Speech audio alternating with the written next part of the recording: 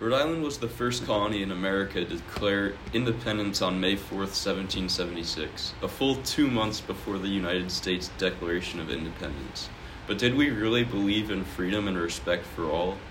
Rhode Island was always believed to be one of the only states that was not stolen from the natives. However, that might not be completely the truth. Some narratives portray that Williams came to an unoccupied land and allowed Euro-American pioneers to make New England their own. However, they do not look at the dispossession of the natives and the sacrifices and help they lent to the pioneers. The passage Not a Penny Paid states adoption into the Narragansett community as the Netop, or the Euro-Americans, provided the refugees access to the resources and protection they needed to remain in the region. When Kanakasis grew to settle in Moshassuck, the newcomers harvested quahogs from the Salt Cove, pulled fish from the rivers, foraged in the meadows, and planted crops in the fields cleared by the natives. Access to the landscape allowed the group to contribute to the larger Narragansett community and to establish some self-sufficiency.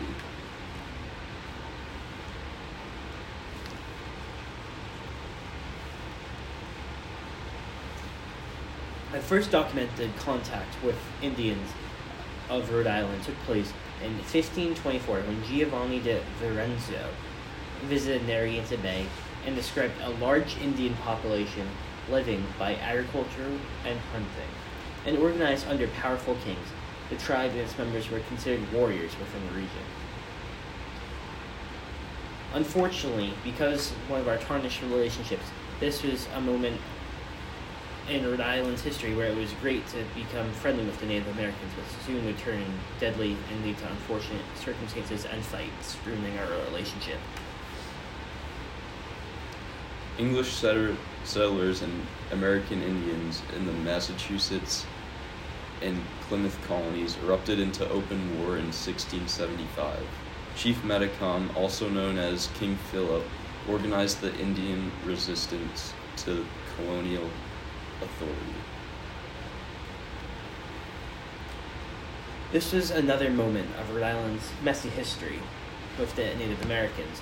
This is one of the leading factors of King Philip's War that permanently changed Rhode Island's arguments with the Indians. Because of this, thousands of Native people were killed. Most survivors that survived kept in some of the area, while some were captured and sold into slavery. Almost 100 years later, during the American Revolution, the General Assembly created a regiment to be comprised of African American and Native American men to serve. Conclusion. Now, as this podcast comes to a close, these were facts about Rhode Island's beginnings that may not be as truthful as we were told in school. As we have seen, Euro-American settlers proclaimed perpetual and exclusive ownership in their patents, charters, and deeds. These contradictory interpretations of the land residency and ownership, more than anything else, led to outbreak of war.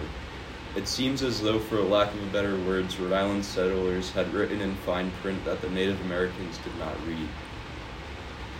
All right, Zach, now as we get into the discussion part, now that we've read this, how do you feel about Rhode Island and its history with the Native Americans? I feel that Rhode Island's history of Native Americans is not fully understood by the general public.